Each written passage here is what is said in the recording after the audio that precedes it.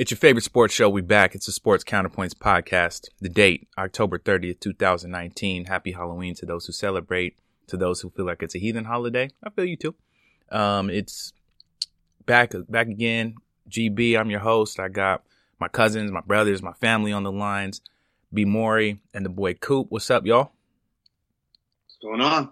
All right, let's be back. Man, we back in the building. So today's episode is still, we're almost mid football season right now. I think this is mid football season this week. Talk about some football as always. We'll do kind of let the guys talk about. I'm gonna just kind of let them free reign on this one. Talk about what teams you want. Do NFC, do AFC. Just kind of a football check in, and then we'll get to some basketball as the basketball season has started. Unless you're the Golden State Warriors, apparently. But for everybody else, hoop season is in full swing. So we'll chop it up on that. And just kind of let it rain like it always does. So Sports Counterpoints podcast, like I said, October 30th. Let's get into some football. Coop, you had some things you want to say, man. You go ahead and get started on that. Yeah, I was going to start with the NFC. And we all know the Niners are undefeated. But I listen to a lot of media people talk about the 49ers. And I think the narrative being put out on this team by the media is incorrect. So I want to clear up three things that people need to actually know about this team. Number one, the main narrative coming out about this team is about all the first-round draft picks that are on the defensive line. And I think that's massively overstated. For a guy who watches pretty much almost every single 49er game, those guys have been on the defensive line for a few years, and only one guy has been productive, DeForest Buckner. The rest of the guys were underachievers. The reason why this defensive line is playing so well as a unit is because of one guy, and that's Nick Bosa. His motor, his technique, and his relentlessness is what made him the most polished defensive lineman to come out of college in years. Therefore, it's allowed all of these other underachieving linemen to flourish. So Nick Bosa is the reason why that line is playing so well as a unit. Second thing is what's not being talked about is how the 49ers have won different ways. They overcame 5 turnovers against Pittsburgh to win that game. They had to use defense and field goals to win against the Redskins on that terrible field. On the Rams game, the Rams scored on their first possession a touchdown and did not score the rest of the game, which is impressive. They used an offensive explosion against Cincinnati and Carolina, Carolina has a good defense, and they have a decent head coach, and they were coming off a bye week. So that was definitely unexpected. And they used efficiency and precision to beat the Cleveland Browns. So I don't think that's being talked about as well. The last thing that's not being talked about this team is that the 49ers, they do not have great talent, which is the reason why I predicted them to go 9-7 at best, 10-6. They don't have great talent. They have wide receiver injuries. Both the starting tackles are out and the fullback is still out, but yet this team hasn't missed a beat. That's because of Kyle Shanahan. His offense isn't dependent on anyone as opposed to Sean McVay, who I think is a good coach. But from what I can see, his offense only is at its best with a workhorse, talented running back. Kyle Shanahan runs the exact same offense as Dad Mike did, and it's predicated on running the ball first. The 49ers run the ball 57% of the time, which is second only to Baltimore. And when you got a guy like George Kittle on the team who set a tight end record last year for most receiving yards in the season by a tight end, and when he's wide open, that schemes and play calling. And I don't think Shanahan gets enough credit for that. And last year, he had an undrafted guy named Nick Mullins, who was very limited arm talent, but he looked like a respectable NFL quarterback playing with Kyle Shanahan. And I think Shanahan's greatest. You didn't have to do that, Coop. Oh, my bad. I was at the game. You ain't have to do that. I think Shanahan's greatest accomplishment, though, is that he got Matt Schaub to a Pro Bowl. I still don't know how that happened, but okay, I just think Shanahan doesn't get enough credit. Another team I want to talk about is the Chicago Bears. I was actually hoping that this team made a trade because I think that team is pretty good and made a trade for quarterback. The problem with this team is what I've always said is Mitch Trubisky. I don't know how they didn't scour. I would have, like I told Brian, I would have offered New Orleans everything to get Bridgewater or just somebody. Trubisky, he's played 6 games this year and didn't throw a touchdown pass in 4 of them. Counting last year, Pro Football Focus, which is an analytics website, has him as the 31st best passer and overall the 50th best quarterback, which means that there are backups better than him. Last year's offense, of course, was smoke and mirrors. Like I said, the Eagles figured it out, make him make basic NFL throws consistently, which he can't do. Green Bay, the defensive players of Green Bay after the first game of the season said the game plan was just to make him be a quarterback.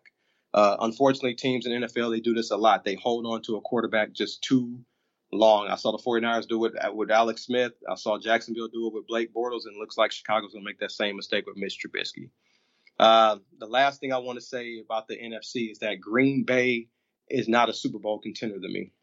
The first couple games, the defense looked good, but after that, their D is kind of concerning.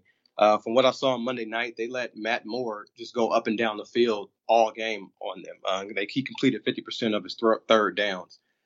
Matt Moore was a high school football coach last year, and he only had 3 practices with the Chiefs, yet he was killing Green Bay's defense. In previous games, the Eagles ran the ball down their throat. The Raiders had over 400 yards of offense against them. Dallas had over 500 yards of offense against them. And also what I've noticed is their defense needs turnovers to be successful. So Green Bay, to me, is not a Super Bowl contender. I know they're going to be put in the conversation because of Aaron Rodgers, but to me, nah, they're not. B, anything about the NFC? Real quick, it sounds like this whole conversation was directed at the homie Dredd. What up, Dredd? But go ahead. Go ahead.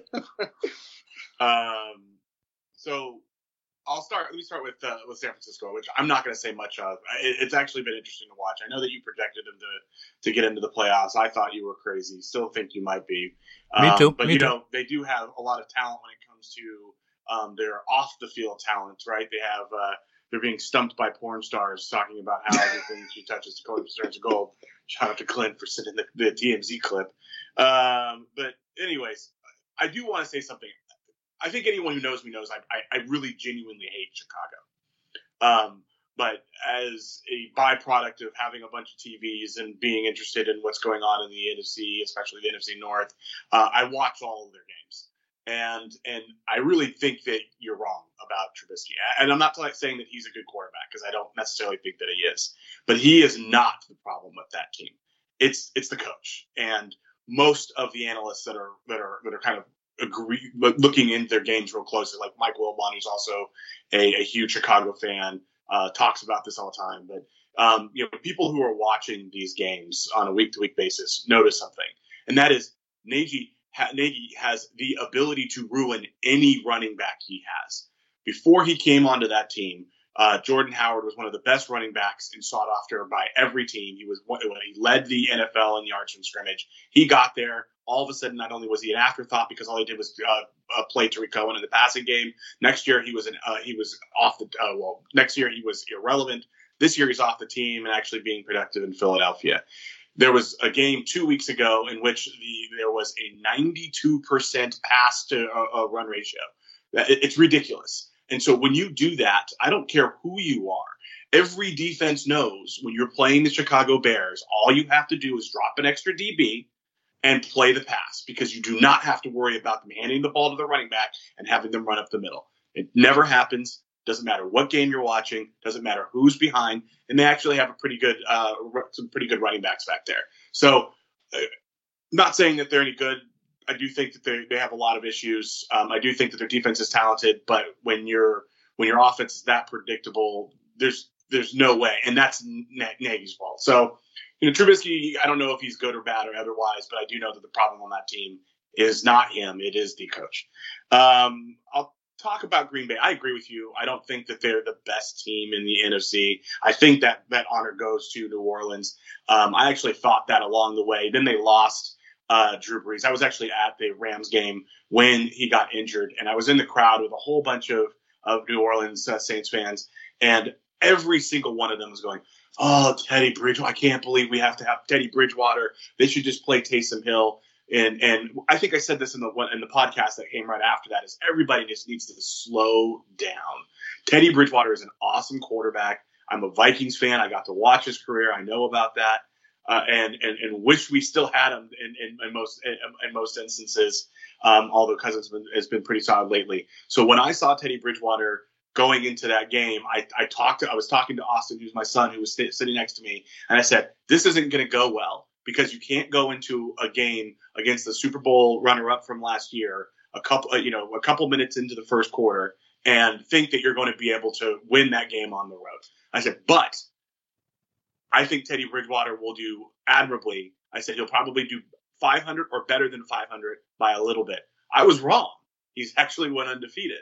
and got them to a point. And that says a lot about the talent on that team, a lot about the coaching on that team. It says a lot about the defense, which is much improved and has done a heck of a lot more because, while Teddy is a very, very solid quarterback, he is not a Drew Brees when it comes to the dynamic passing game, or I should say what Drew Brees had been historically. It remains to be seen if last week was fool's gold or if the end of last season is a teller as to where he's going with his game. But I think New Orleans is probably the best team in the NFC. I don't want to jinx it. I actually like the Vikings a lot. Having a good defense, which they have for the most part. They're a little bit weak in the DB area. I don't know that the roads are closed right now. I think they're hoping, as a matter of fact, because he gets a penalty. But Dalvin Cook, I've been telling people this for the last few weeks. I think I even told both of you guys. I think he might be the best running back, and I say that knowing that Saquon is very good, and the Dallas running back and Kamara. I think Kamara might be the only running back that I think that I like as much because he can do just about anything. But so can Dalvin Cook. He's been pretty solid out of the backfield. And I was playing golf last weekend with an ex-Raider player. And he was like mostly on the practice squad, but massive dude, knows football. Whole conversation was about football, and he could not stop talking about Madison. And I didn't even let him know that I was a Vikings fan. He says, "Man, the guy that people are really sleeping on. It's the backup running back in Minnesota." And I said, "Backup?" I said, "No, Dalvin Cook's not the backup." He says, "No, that Madison kid. I've seen a lot of football, and there's certain times where you just spot something in somebody." He said, "That kid's got it." And I like him. I never took it that way. So I really like what Minnesota's doing and building there. And when Dalvin Cook and Madison are playing well and the defense is playing solid, it gives Kirk Cousins the leeway to play the way he's played the last few weeks, which has been solid. So that's my thoughts on the NFC.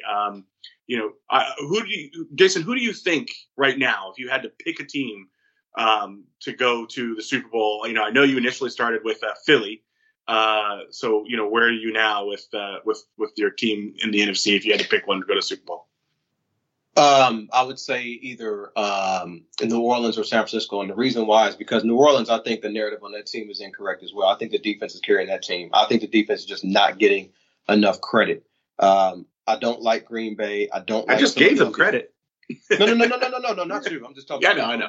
I think their defense is just not getting enough credit. I would take both the 49ers and New Orleans over the Rams, over Green Bay, over Philly, over, Carolina, and I would take them over all those teams.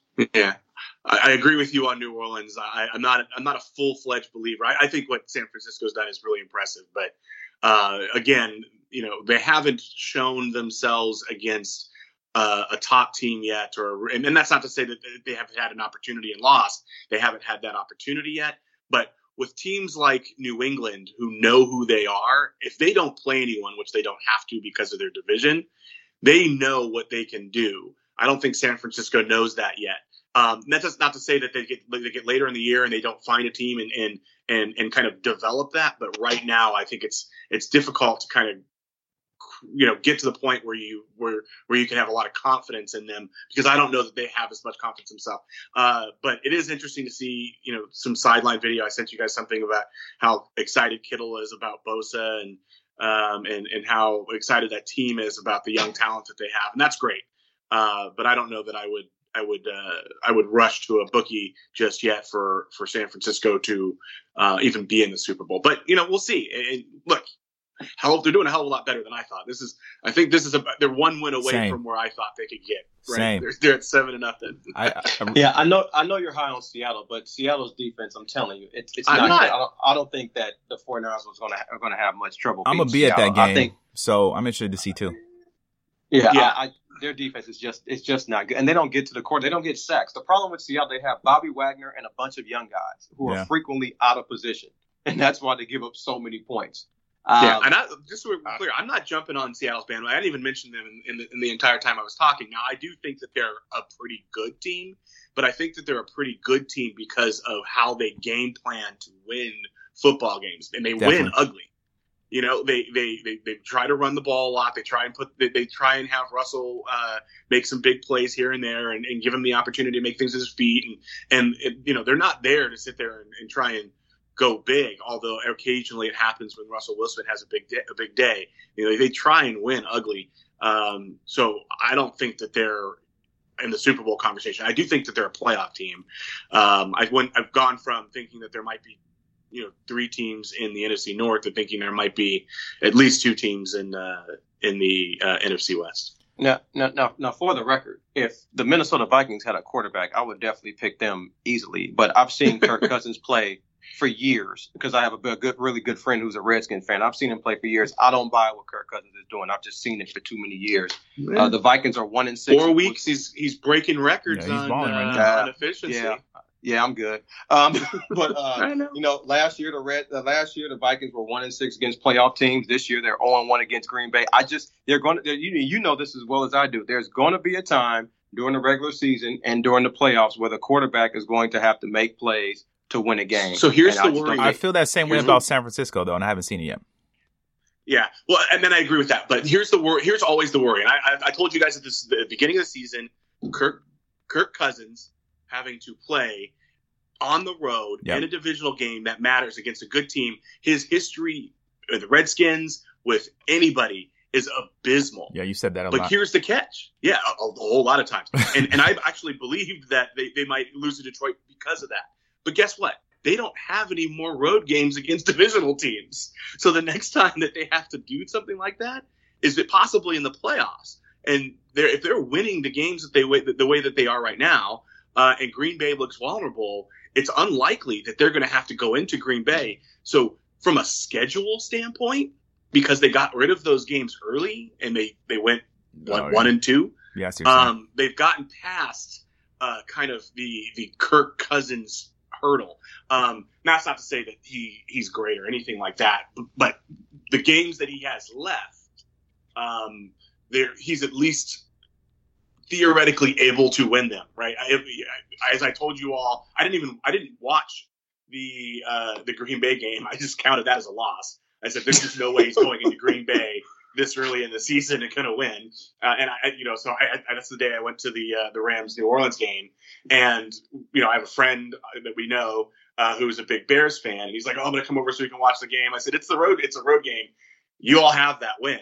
So and quite honestly, I was expecting us to find a way to lose in Detroit, but we didn't manage to do that. Hey, Coop, I got one question, man, and I haven't. Like, who do you think is the best quarterback that the Niners have faced this year?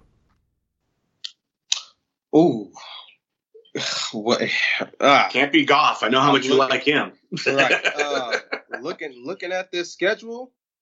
I mean, hell, I can say the same thing about the New England Patriots, but looking at this schedule, absolutely, I agree. I'm just asking you as a Niner fan. It would have to be Goff. Looking at this schedule, it would have to be Goff and Kyle Allen. Well, no, Goff. I'm replacing. It would have to be Goff, which isn't saying much. And if you think Arizona, Seattle, Arizona, but then after that we got Green Bay, Baltimore, New Orleans. Now the toughest game on the entire schedule is going to be New Orleans, and this is why it's not going to be Baltimore. They're a one-dimensional team. I think it's easier to game plan against them. The tough part is going to be New Orleans because they have to go to Baltimore, come back home, and then go to New Orleans. That's going to be tough after already playing Green Bay and Baltimore.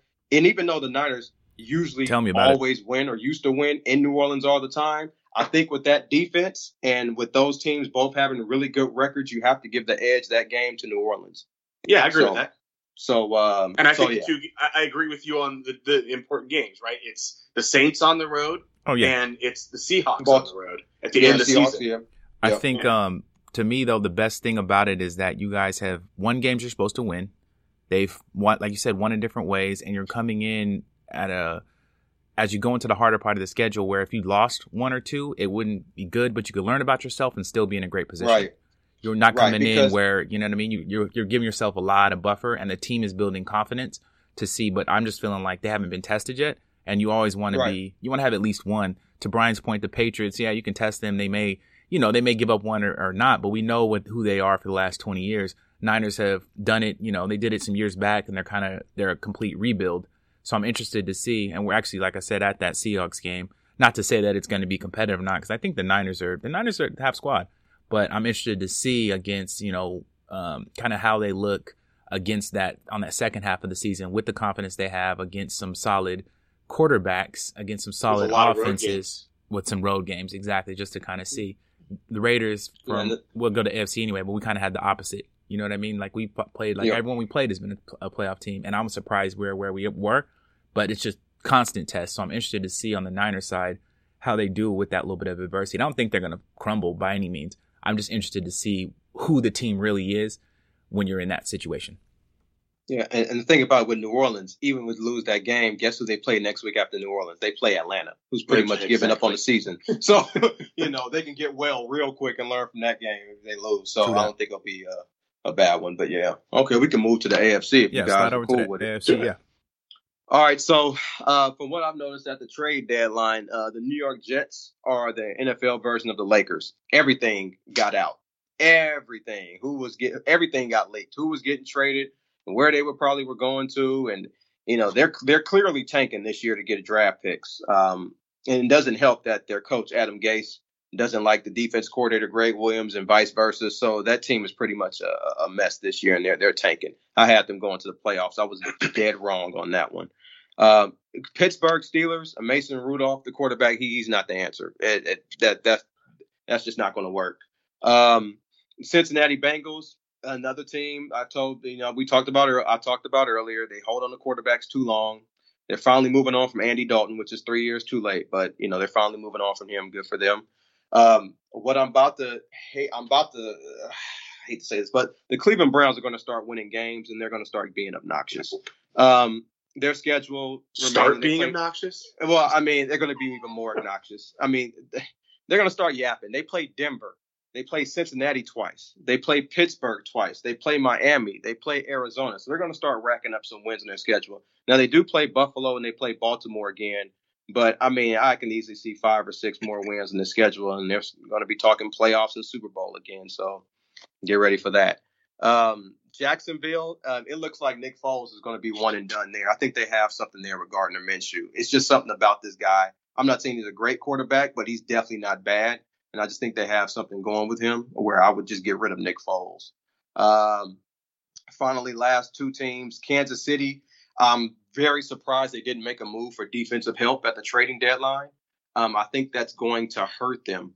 And I don't think they can win the Super Bowl because of that defense. I thought they would make a move and they didn't. Andy Reid is a very good coach, but I guess defense and using timeouts are his thing. So Denver, I'm thoroughly convinced that John Elway is the problem with this team. He's drafted 64 players. 3 of them have been Pro Bowlers. And since the Super Bowl, his teams are 13-27.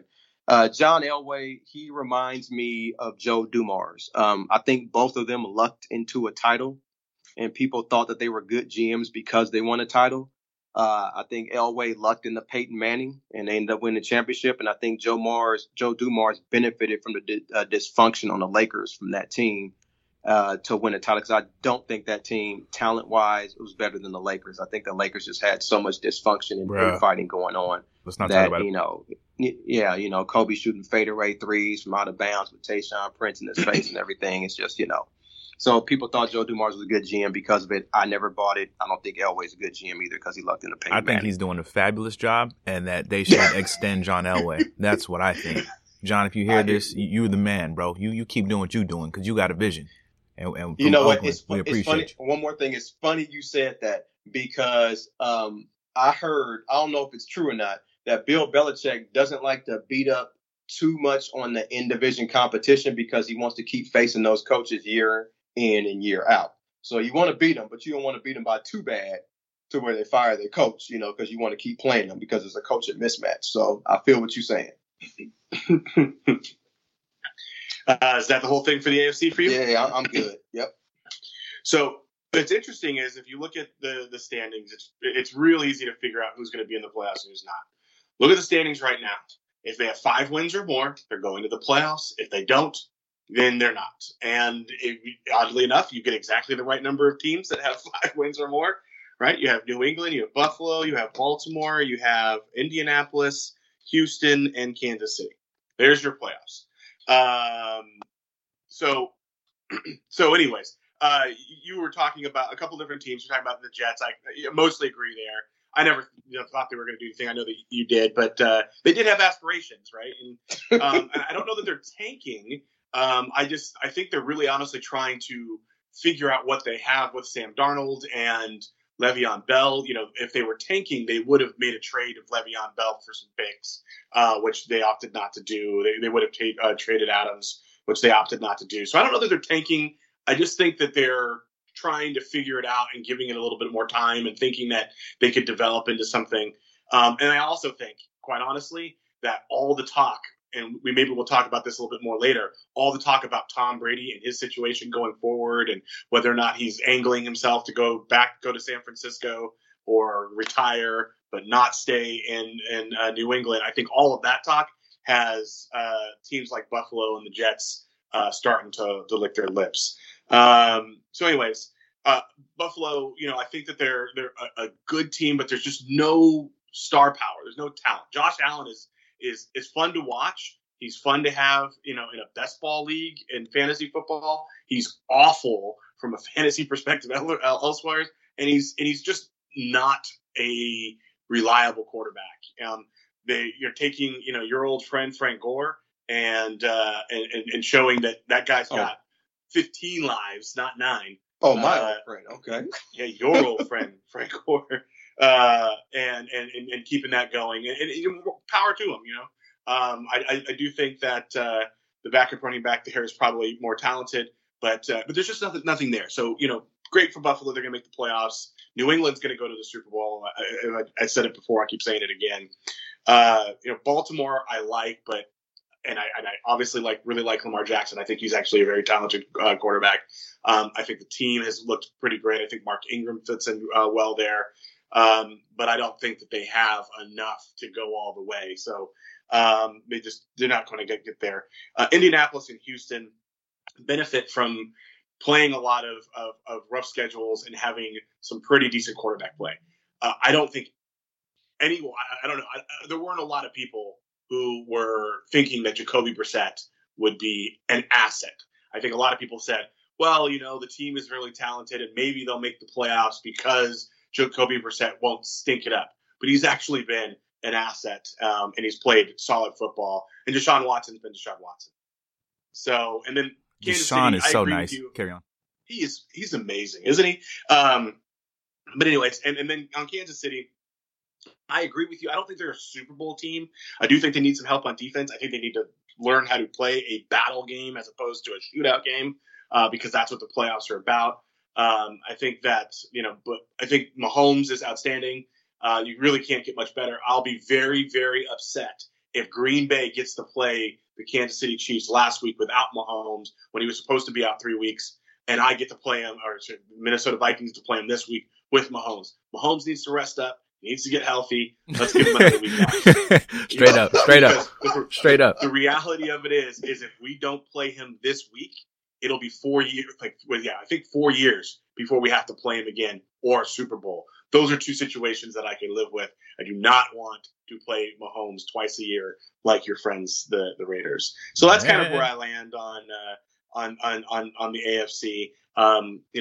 There's a clear class of that, but I really think there's really no team to look to other than the New England Patriots. And I know we don't like that, but that defense, we talked about this a little bit last time when we were comparing the stats between San Francisco and New England. Man, that defense is outstanding. And they just play so well together, and you can't score on them. We were watching the last game. They get all the way down, turn the ball over. They turn the ball over. They go, they make big plays. They score on the defensive side. You get into the red zone, you're kicking a field goal. If you score on the New England defense, it's because you're lucky. I got 3 things to ask you about that. Yeah. Now, I've looked at New England's schedule compared to the 49ers. The 49ers schedule is better than New England's, I have to say. Now, here's the thing. Better in which way? Better like harder or better like easier? No, yeah, right. It's more like it's harder. Right, exactly. Okay. But here's the thing. That's not a whole lot to say, though, bro. But go ahead. Yeah, I got you. But here's the thing. Do you really think New England's defense is that good? And here's why I question it. Because those guys were there last year. And they were good, but they weren't statistically wise doing what they're doing now. And I think they're doing what they're doing now statistically because of who they played. Now, I think personally you can run on New England. I saw Cleveland do it last week. You can do it. Yeah. And I think Chubb was breaking off big runs. He had 4 that were called back. Right. And so I think Baltimore, being that the spread for this game Sunday night is 3.5, I think Baltimore is going to be able to run on New England. I really do. I really think they can run on New England.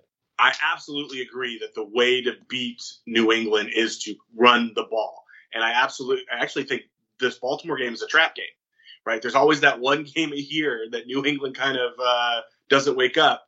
And I think this might be it because they have a really excellent quarterback who can run against them. And they have a really excellent running back who can run traditionally against them. So I wholeheartedly agree that if there's a way to beat them, it's to keep the game slow, keep the game on the ground. Don't put it in the air because they will turn it over and run it back. But that's not the heart of the question you're asking me. So I do think that the Baltimore game is very interesting. And if it could even be a game that New England gives up one. That won't stop me from saying that they're going to go to the Super Bowl because I truly believe that. Now, on the defense, when you watch them, they get a couple of plays because they're playing bad teams, and they're going to get an extra pick, maybe a game because of that. But they are when it gets down to the red zone, they just stiffen up. It reminds me of the Vikings defense of a few years back, which drove me insane. I hated the defense, but they were very, very good statistically. They always kind of looked like in the middle of the field, like they were pedestrian defense. And then the minute you got inside of the 30, not even really the 20, all of a sudden you could not do anything with them. You were kicking a field goal. That's the kind of defense that New England has. And when you do that with someone like Tom Brady, who's not going to screw up and knows how to win games late, and you're going to do that with Sony Michel and all these other little weapons that they have, and they bring in Sanu, and it only takes them 15 minutes to start showing for Tom Brady to assimilate him into the offense. I think that the defense is legit, and I do think that playing Buffalo. The one game against Buffalo is better than any team that the San Francisco 49ers have built. Buffalo exposed New England. Buffalo actually blew that game. But also, one more thing. I just don't buy New England's offense. I don't. That's why they keep holding tryouts and bringing new guys in every week because they don't have that offense figured out. And Tom Brady pretty much said so. Every asked about it. Year. Every year. They have the offense figured out every year. They don't have it figured out this year. So I think if they play some competition like they did against Buffalo, they can really struggle but Brady put up some pedestrian numbers against Buffalo that game. But also, John Harbaugh. Weren't they the team, though, that brought Josh Gordon in the middle of last year looking for that extra pop, even though they had, Gronk and other guys? I mean, they're always tinkering. Right. They had Gronk last year. They don't have a tight end this year. That's why they keep bringing in guys. I just don't think that offense is as good as people think. I just don't think New England is as good as people think that they are. I just think that offense is pretty limited to me. But we'll just see what happens as the season progresses. What's funny to me is go ahead, sorry. Go ahead. No, you're good, Glenn. What you say? No, I was going to say what's funny is like if you took a lot of the stuff you said and literally put in San Francisco 49ers instead of Patriots, a lot of people would agree.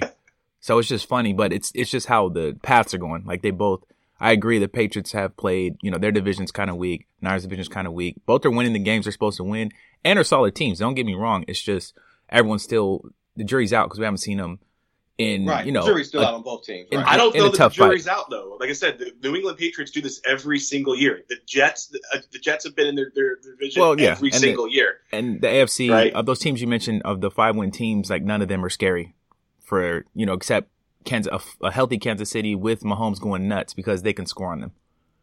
Oh, the AFC is over. You know what I mean? So I get that, but I just think both, and the NFC is pretty close. I mean, if you beat New Orleans, right, that's pretty much all we said, then you're in the Super Bowl. So, I mean, the path could easily be Niners, Patriots, and please believe I'll be Ninered up because I don't mess with these Patriots like that. Man, a Raider fan told me that at work too, and he hates the 49ers, but he hates the Patriots more. That's actually kind of funny. But last thing about I'm interested in the Baltimore-New England game. The reason why is because Belichick, like Nick Saban in Alabama, has always had trouble with mobile quarterbacks. Yeah.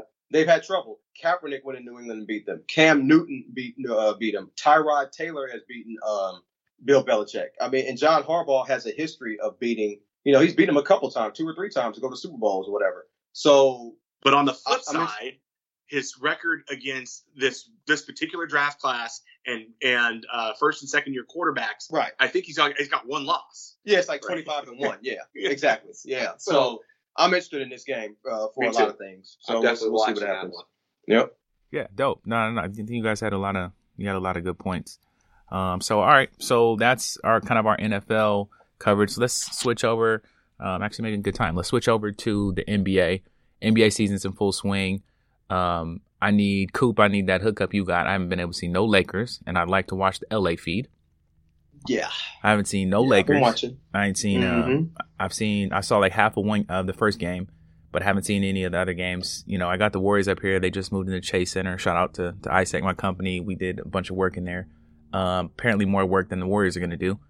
So, so speaking of which, as we were doing this, I didn't want to drop it, but Steph Curry just broke his hand. It's out. Yep. He's out. No. Broke his hand in the second half of the game. Sean texted that to me, so he acted like the season was over. I said, Sean, the season been over, brother. Right. It's been over. Yeah, that it was sucks. over before he broke his hand, but it's all right. I hate to see any injury for this kind of stuff. So that sucks. So much respect to Steph. Hopefully he's back healthy really soon. And healthy soon. You definitely don't want that. So, but yeah, basketball season. So, I think we do something like, just give me like a couple of top teams. We can do like West and East. We can get into a deeper preview show, give a week or two in basketball. I think football, the preview show is good to do at the beginning. Basketball, you can wait a week or two just because there's so many games. You can kind of see who people are going to be. So for now, give me a couple of top teams, who you're looking forward to. Maybe let's do the awards too, who you think will be, Rookie of the Year, Defensive Player of the Year, etc. But let's kind of get that going. Brian, kind of start us off, man. Just take it wherever you want to take it. We'll just let it flow. So I'm thinking give me your playoff teams, B. Give me your playoff teams. Okay, so we're gonna do all the 8 playoffs. I was gonna say, why don't we just do the top 4 seeds and then we'll do the rest. We'll save the rest for next time. Ooh, I didn't even do that. I just gave 8 teams. Okay. I don't know who's figure out top 4. who the top 4 are gonna be. So, anyways, in the Eastern Conference, I don't know that it's going to be that intriguing. So right now you have Philadelphia, Toronto, Miami, Boston, Milwaukee, Atlanta, Orlando, and Cleveland holding 8 top spots, and you got an undefeated Philly team after Embiid decided to go WWE in the middle of a basketball game.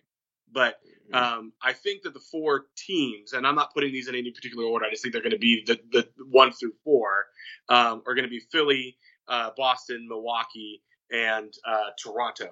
So, let me go. Philly was one of those teams that, Milwaukee, Boston, Philly. That's what I said in Toronto. I just wanted to make sure I got that right. Philly, I think, is going to continue to be very solid. I think Embiid is one of the best basketball players. I think he needs to shut his mouth and play basketball. He was on Rachel Nichols' show last week talking about how he's decided that he's not going to talk any trash this season after getting clowned in his hometown because he was crying after they lost in the playoffs last year. So he said, I'm not talking any trash this year. And then today he's fighting and goes into the press conference and starts talking about what he's not. You can look up the quote for those of you who are interested. And I just think that the team, Ben Simmons is actually shot a 3-pointer and is trying to develop his game a little bit more. So I think they're going to be in the mix. Where they fall in there. I've liked Boston. I've actually watched a couple of their games so far. They look like a team. And this goes back to that whole addition by subtraction, right? Boston was a pretty good, solid playoff team before Kyrie came back and was healthy. And now that he's gone, I think that they might be that again. They just look happy. And that's, I'm not trying to say anything negative about Kyrie, but it's just kind of implied. And when you see how well a team does the minute the guy skates, and it's we're 4 or 5 games into the season, and the coach and the GM of the Nets are already having to talk about how they don't believe that Kyrie has the funks that everyone's apparently leaking that he does have, and how he had a big episode in China, and that the coach and the GM are already concerned about it, and they have to go out there and defend that. So, clearly there's a cloud around Kyrie that when lifted can really do wonders for a team. So I like Boston. Milwaukee, for obvious reasons, they have one of the best players in the game. He's only going to continue to get better, and they're trying to find themselves, but they added a lot of talent. They messed with the roster a little bit more, so it's not surprising when you mess with the roster. If you get a little bit of a slower start, fully expect them to be a top 4 seed when it's all said and done. And Toronto, this is benefiting from kind of being on a team being in a division and a conference that isn't as strong. The dark horse there is if Miami actually woke up and took one of the top 4 seeds, I would not be surprised. Tyler Hero's legit. You'll hear more about me talking more about him later. Jimmy Butler's motivated. And so far they look like they like playing together, but they got to figure out what to do with Dion Waiters and his malcontent self. So, what do you think about the Eastern Conference, Jason? All right, so top 4. Let's see. I'll go with no particular order. No particular order. Right. I'll go with Milwaukee. I think the luckiest guy in the East is Giannis. First LeBron left, now Kawhi left. So I'll take Milwaukee. Philly. They have too much talent not to make the playoffs. How far the team goes depends pretty much on Ben Simmons. Number 3, I have Boston. Stevens is a good regular season coach. He gets his teams to take the regular season very seriously. And like you, I believe that Kemba is addition by subtraction. Kemba's addition by addition, but Kyrie leaving is addition by subtraction. Yeah, right. Exactly. That's what I meant to say. Yeah. He's not as talented as Kyrie, but I think he just fits Boston and the whole system and the team better. I have them as a top 4 seed. And the 4th team I have is Miami. I think Jimmy Butler and Dragic is more than enough to get the Heat one of the top 4 seeds. And like you said, Hero, he can ball too. So I got them in top 4.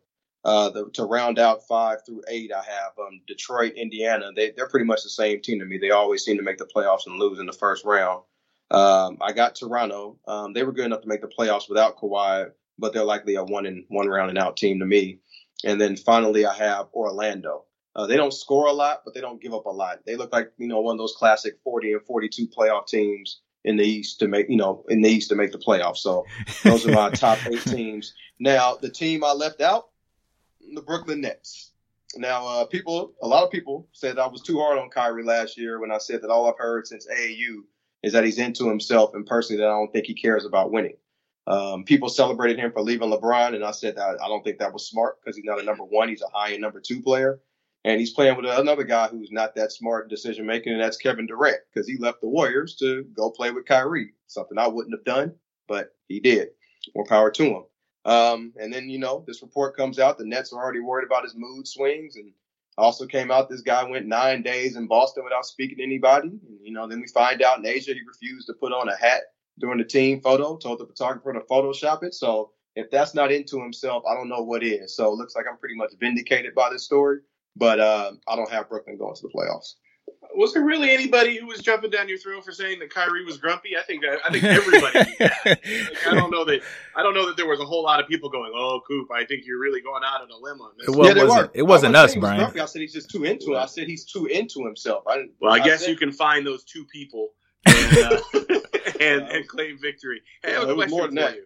If you take Blake Griffin off of Detroit's team, do you think they make the playoffs? Yeah. Oh, yeah. Yeah. So you think Detroit would make the playoffs without Blake Griffin? Yeah.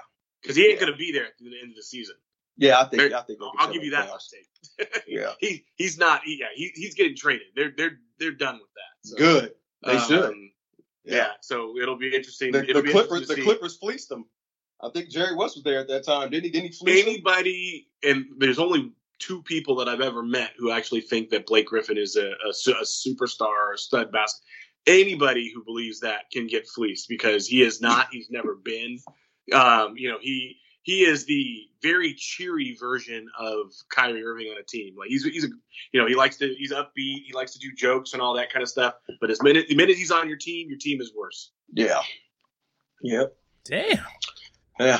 All right. Well, what about the What about the West side? Move to the West. Yeah. Let's move to the West.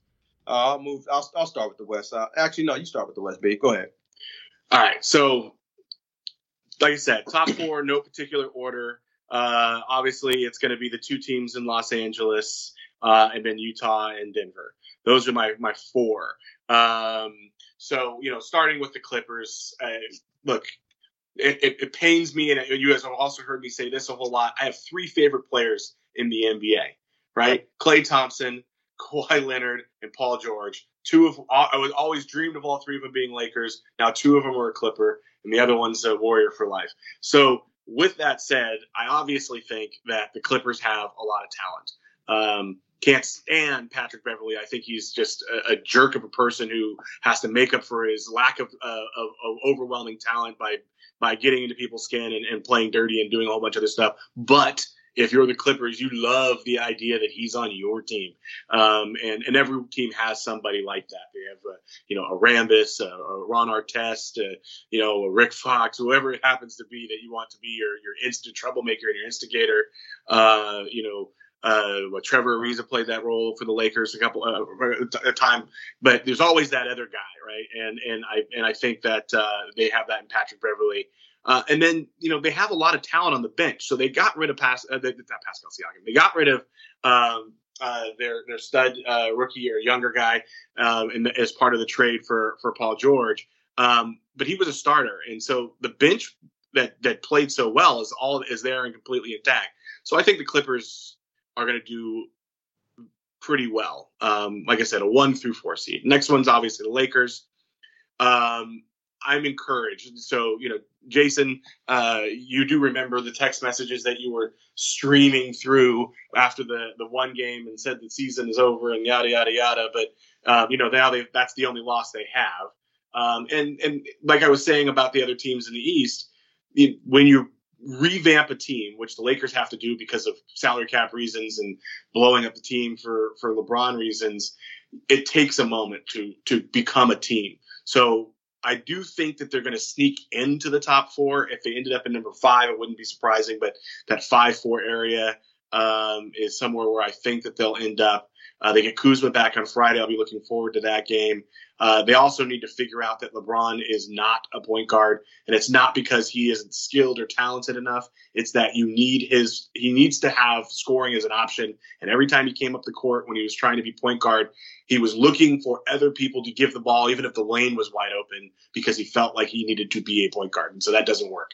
You need LeBron and you need AD to go up in the court thinking, how can I best help the team? And a lot of times that's scoring. Utah and Denver are just really solid teams. Joker's outstanding, and they're gonna win a fair amount of games. I just think that they're the other two really good teams, and that are going to be the top 4 in the West. Don't need to go player by player, but Joker, he might be one of the most talented players. His fitness. There's no men's health magazine photo shoot in his future.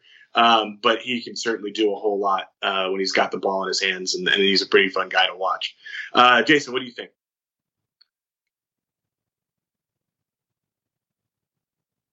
Okay, here I am. Okay. Now, I was just scrolling through our text messages. I was like, I don't remember saying anything like that. I said the over-under was 225, and I thought that was too high, but I didn't say it was over. But let me go to my top 4 playoff teams in the West. I have the one with Jelani, by the way. Wrong screen. I'll take a look at that. Let's see. Denver, I have them probably going to be the top seed. Young team, not a lot of veterans. They want home court. They're a good regular season team. Also have the Clippers in there in the top 4. Young, deep team. I'm not ready to hand them the title, but it wouldn't surprise me if they won it. They have flaws like all the other teams in the West, so I think a lot of that's going to depend on matchups in the playoffs. Another top team in the West I have will be Portland. Portland's always a playoff team. They have talent, but unfortunately only have one step-up player, which is the reason why they don't make deep playoff runs. Now, they do have 2 centers, Whiteside and Nurkic, but I can see them trading one of them for help in the playoffs. And then the 4th team I have is Utah. Decent roster, and I think they're going to be a tough out. I don't think any team in the playoffs actually wants to play Utah. I think those will be ugly games, and I think the Utah will just be a tough out. in the playoffs. And I think that definitely whoever they play will go probably 6 or 7 games. Teams 5 through 8, I have the Lakers. I just think they're just too old of a team just to be in the top 4. To me, they're not built for the regular season. They're built for the playoffs. And LeBron looks like he's a year older and in his 17th season. So far, he's deferred to AD on offense like he said he would because he's averaging 9.5 assists a game. But if AD gets hurt, the Lakers are going to be in really big trouble. I have the Houston Rockets in there as well, barely. I think they'll be a 6, 7, or 8 seed. The owner is mad at the GM. The GM doesn't like the coach, and the coach doesn't like his staff because the GM got rid of everybody on his staff. And this is he's a lame duck season right now for Mike D'Antoni, who you guys know I don't think he can coach. People underestimate chemistry in the NBA, and I just don't think the Harden Westbrook thing will work consistently or long term. I mean, they'll have their nights where they'll be on, but I also believe they'll have nights where it's going to be all bad. Fortunately, they gave up 158 points tonight to the Wizards. I don't know how that's possible, but they won the game, 159 to 158. So congratulations to them. But this team is definitely not built for it. Yeah. This team is definitely not built for it. Whoever bet the over on that game was smiling. Damn, right. Almost Exactly. 160? Sheesh. It was 159 to 158. Yeah, Houston, we have a problem. Yeah. Yes, A lot of that's reffing, though, because there was a whole lot of foul calls. Oh, really? Okay. Yeah. This team isn't built for a deep playoff run, so they'll definitely be a one rounded out team as a 6, 7, or 8 seed. I also have San Antonio in the playoffs. People haven't really, I don't think they noticed this, but they run a more up tempo offense now, and I like their point guard Murray. I think he's an underrated player, and I think he can play. And then finally, the 8th team I have. Wait, is that my 8 teams? I got Denver, Utah, Portland, San Antonio, Clippers, Lakers. Did I leave somebody out? You haven't said Dallas or Phoenix yet, basically. Let me see. Let me go down. You got to pick between Dallas, here it is. Phoenix, here it is. That's right. Golden State. So the last playoff spot came down to Dallas and Minnesota, and I'm giving it to the Timberwolves. Timberwolves have the talent to be in the playoffs, and I just don't trust Dallas on defense because they just don't play defense, which actually makes them kind of fun to watch because they don't play any defense. But I'm taking the Timberwolves, so that's going to be the eighth team. So for someone who said that you didn't want to do a full preview, you just did a full preview. But okay, no, I didn't. Okay. No, that's not a full preview. I was very brief. Now, the teams I left out. Let's talk about the teams I left out. Sacramento. Your boy. Yep. People have tried to sell me on the Kings, and I've never bought the Kings, and I still don't. They're like the Phoenix Suns. They were 2 years away 2 years ago. Organizationally, they do not have a clue about what they're doing. They hired Luke Walton, which proves that, which is a significant downgrade from what they had last year. Walton can't coach. Veterans don't respect them. Young players don't develop under his coaching or guidance. And so far this year, they're 0-5. How the heck can you say that when he has 1 year as coach? Anyways, go on. They're 0-5. 0-5 this year. They just lost tonight to Charlotte. I don't know how that happens because I don't know anybody that plays for Charlotte. Going into the game, they've only scoring 95 points a game, and they've given up 115. So the defense is still bad under Luke Walton. Sacramento is just terrible under him. I don't think with the last coach they would have lost to Charlotte tonight. I'm giving up 118 doing it. I just don't believe it. Another team I left out, which is obvious, is the Golden State Warriors. This team, this was easy to pick them not to make the playoffs. Curry is great, and as we just found out, he just got hurt, but he's not close to enough to pull this team to will this team in the playoffs in the West. I've always said that Draymond Green, if he played for Orlando, nobody would know who he is. He's good with other great players, but now he doesn't have that. I never bought the whole D'Angelo Russell thing. I kept hearing from a lot of talking heads on TV how he's going to get a smooth transition and blah, blah, blah. Never bought it. Reason why? Never thought he'd fit in seamlessly because the Brooklyn Nets, number one, were better at the end of games last year when he wasn't shooting. Spencer Dinwiddie was the more consistent player in the closing moments of games, not D'Angelo Russell. I think people are really overestimating that all-star status in the East because Luol Deng made an all-star game in the East, so I don't really consider that to be a huge accomplishment. When D'Angelo Russell was at the Lakers, he didn't have any structure under Luke Walton. Brooklyn let him do whatever he wanted. That was no structure there, but the Warriors actually have structure, so his game would have to change, and I just don't think it will work. On top of that, the Warriors roster, like I've told you guys, is full of G League players. I mean, I just looked up these guys. Some guys named Jordan Poole is getting major run. Some guy named Marquise Chris. I'm sorry. Marquise Chris is getting run. Eric Pascal. Marquise Chris isn't a G leaguer, but yeah, okay. Yeah. I mean, Eric Pascal. I mean, I think that's a computer program. Somebody named Jacob Evans III. They got Glenn Robinson, and I thought, oh, Glenn Robinson, and it said the third. So I was like, I don't know who that is. Somebody named Damian Lee, Kai Bauman, and Omari Spellman. These are G League players. So it's no wonder they're the worst defensive team in the league. They've given up, going into tonight's game, they were giving up 128 points a game, and D'Angelo Russell doesn't help with that either. Sounded like you, Warriors. My bad. Sounded like you just wanted to get on your friends. In an effort to be the brief that you were not, which you haven't been, but I just want to talk a little bit about the Sacramento Kings. Can I ask you a couple questions, 4 questions here? You have the Trailblazers in the playoffs, correct? Yeah. Okay, you have the Jazz in the playoffs, correct? Yeah. Okay. You have the Nuggets in the playoffs, correct? Mm-hmm. Okay. And the Suns are a team that beats the Clippers, and actually blew the doors off the Clippers, correct? Yep. Okay, there's your 4 losses. So, it's a little weird to kind of decide that Luke Walton's career is complete garbage based off of that. That means Liddy Wilkins would have. Liddy Wilkins would have never had an opportunity. Anyways, I know that you have a high level of irrational dislike for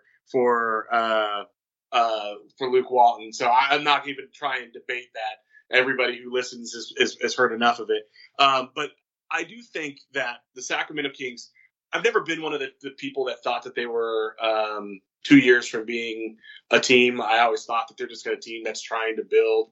They have De'Aaron Fox. That guy is pretty awesome. I think Bagley's going to be very good.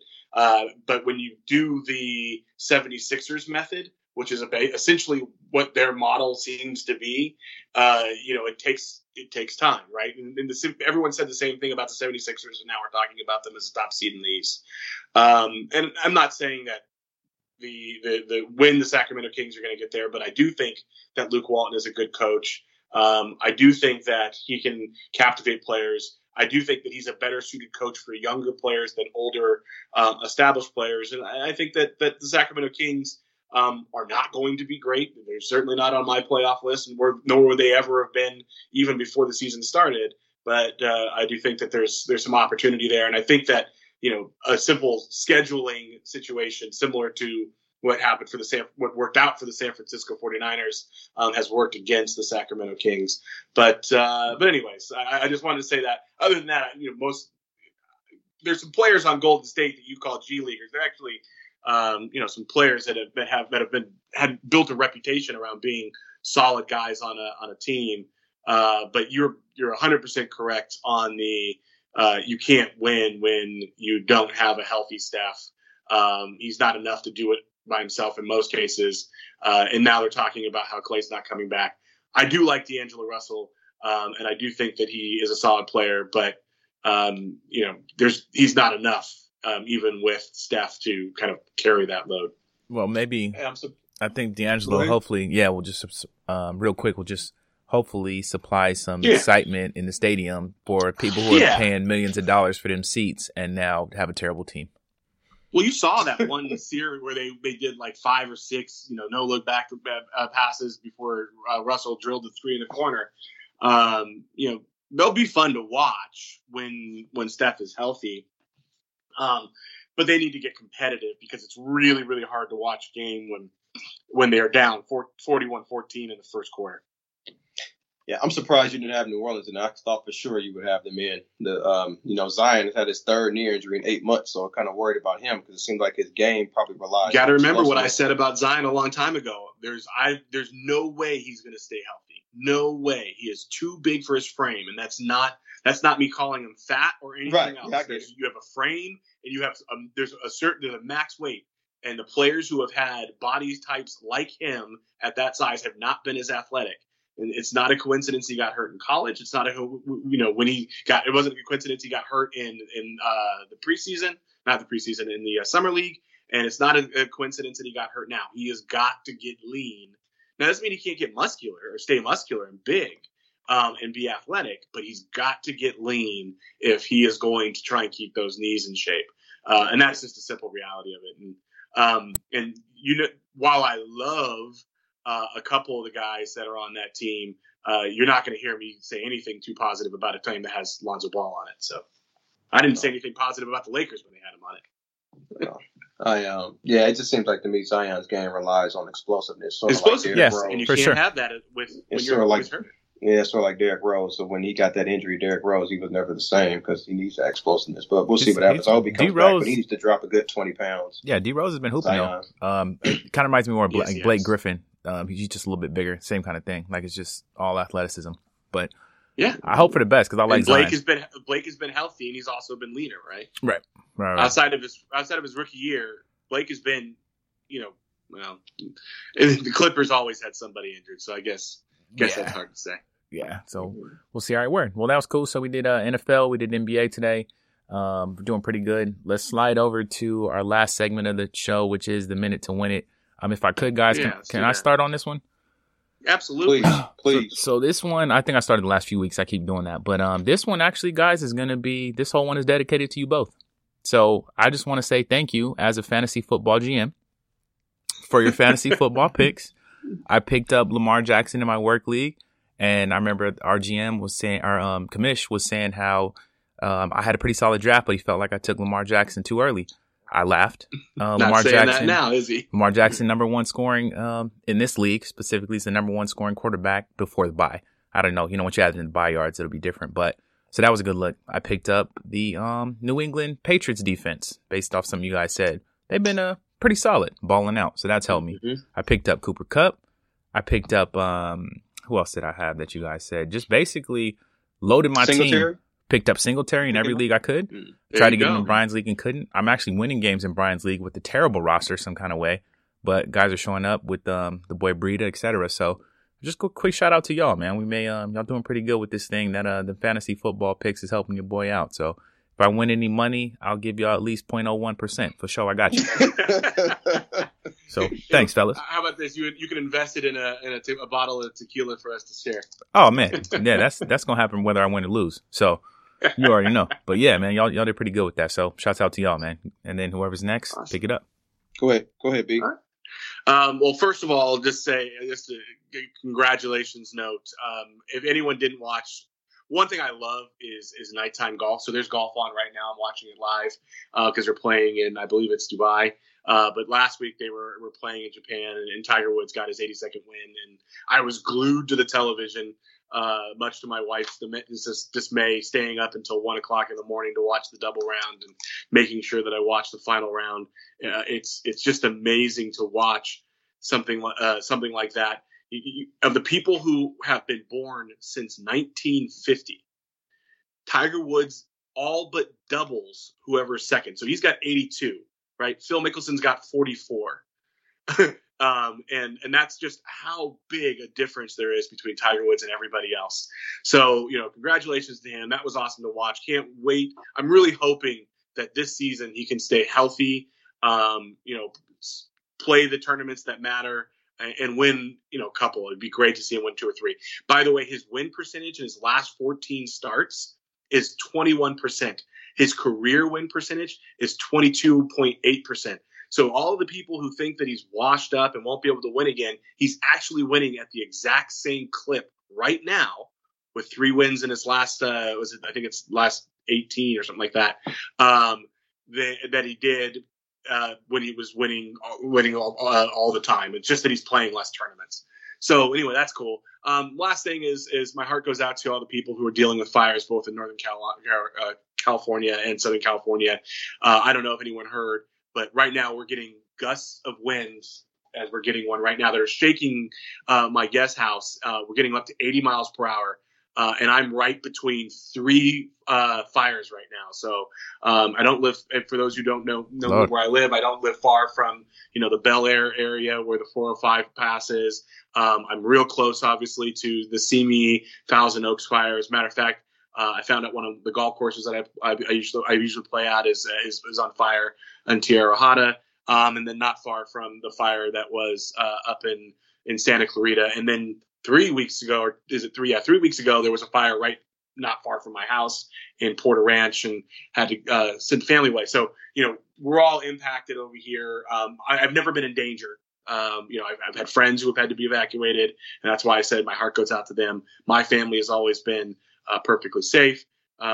Just had to deal with some adverse weather conditions and traffic and silly things like that are annoying, but not life threatening. But to those people who are dealing with those situations, my heart goes out to you. The stuff that's been going on up in Northern California is just it's difficult to see, to know about. All the fires up there they're killing such beautiful land, and they're all behemoth, right? So here we have smaller, very dangerous fires, and we're worried about structures. Up there, they're taking out whole forests, whole communities, mountain communities. It is tragic to see what's going on. So my heart goes out to all of them. And that's it. Yeah, respect, straight up. No joke. Yeah, man. Straight up. I was driving home on Sunday, and the windows were up in my car, and I was damn near choking. That's how bad it was. I'm gonna be real quick. I'm going to be interested in next year's NFL draft, and the reason why is because more quarterbacks are going to be overdrafted in next year's draft than any year ever. I can list 12 teams off the top of my head that need quarterbacks, and plus you got teams like Cincinnati and the Dolphins, tanking for quarterbacks. I don't think they should, but they are. So I'm just very interested to see who reaches, for a quarterback in the first round of next year's draft. And the reason when teams reach, that's how you get guys like Ryan Tannehill drafted 9th, and Manziel going in the first round, and RG3 getting drafted 2nd, and Marcus Mariota getting drafted 2nd. A lot of these teams reach for quarterbacks, and it's just going to be interesting to see, because it's not going to solve their issues. They think their issues are going to be solved, and me and Brian and Glenn will be talking about, how bad these quarterbacks are in a few years. So yeah, just looking forward to it. And one of them will probably be on my team. So another good show, guys. Y'all have any last words? Nah, man. This was a fun one. Yeah, for sure, man. Definitely prayers up for everybody affected by the fires. That's real talk. Here, there, man, everywhere, because it's kind of ugly out here in Cali right now. So October 30th, 2019, that's a Sports Counterpoints podcast, and we out.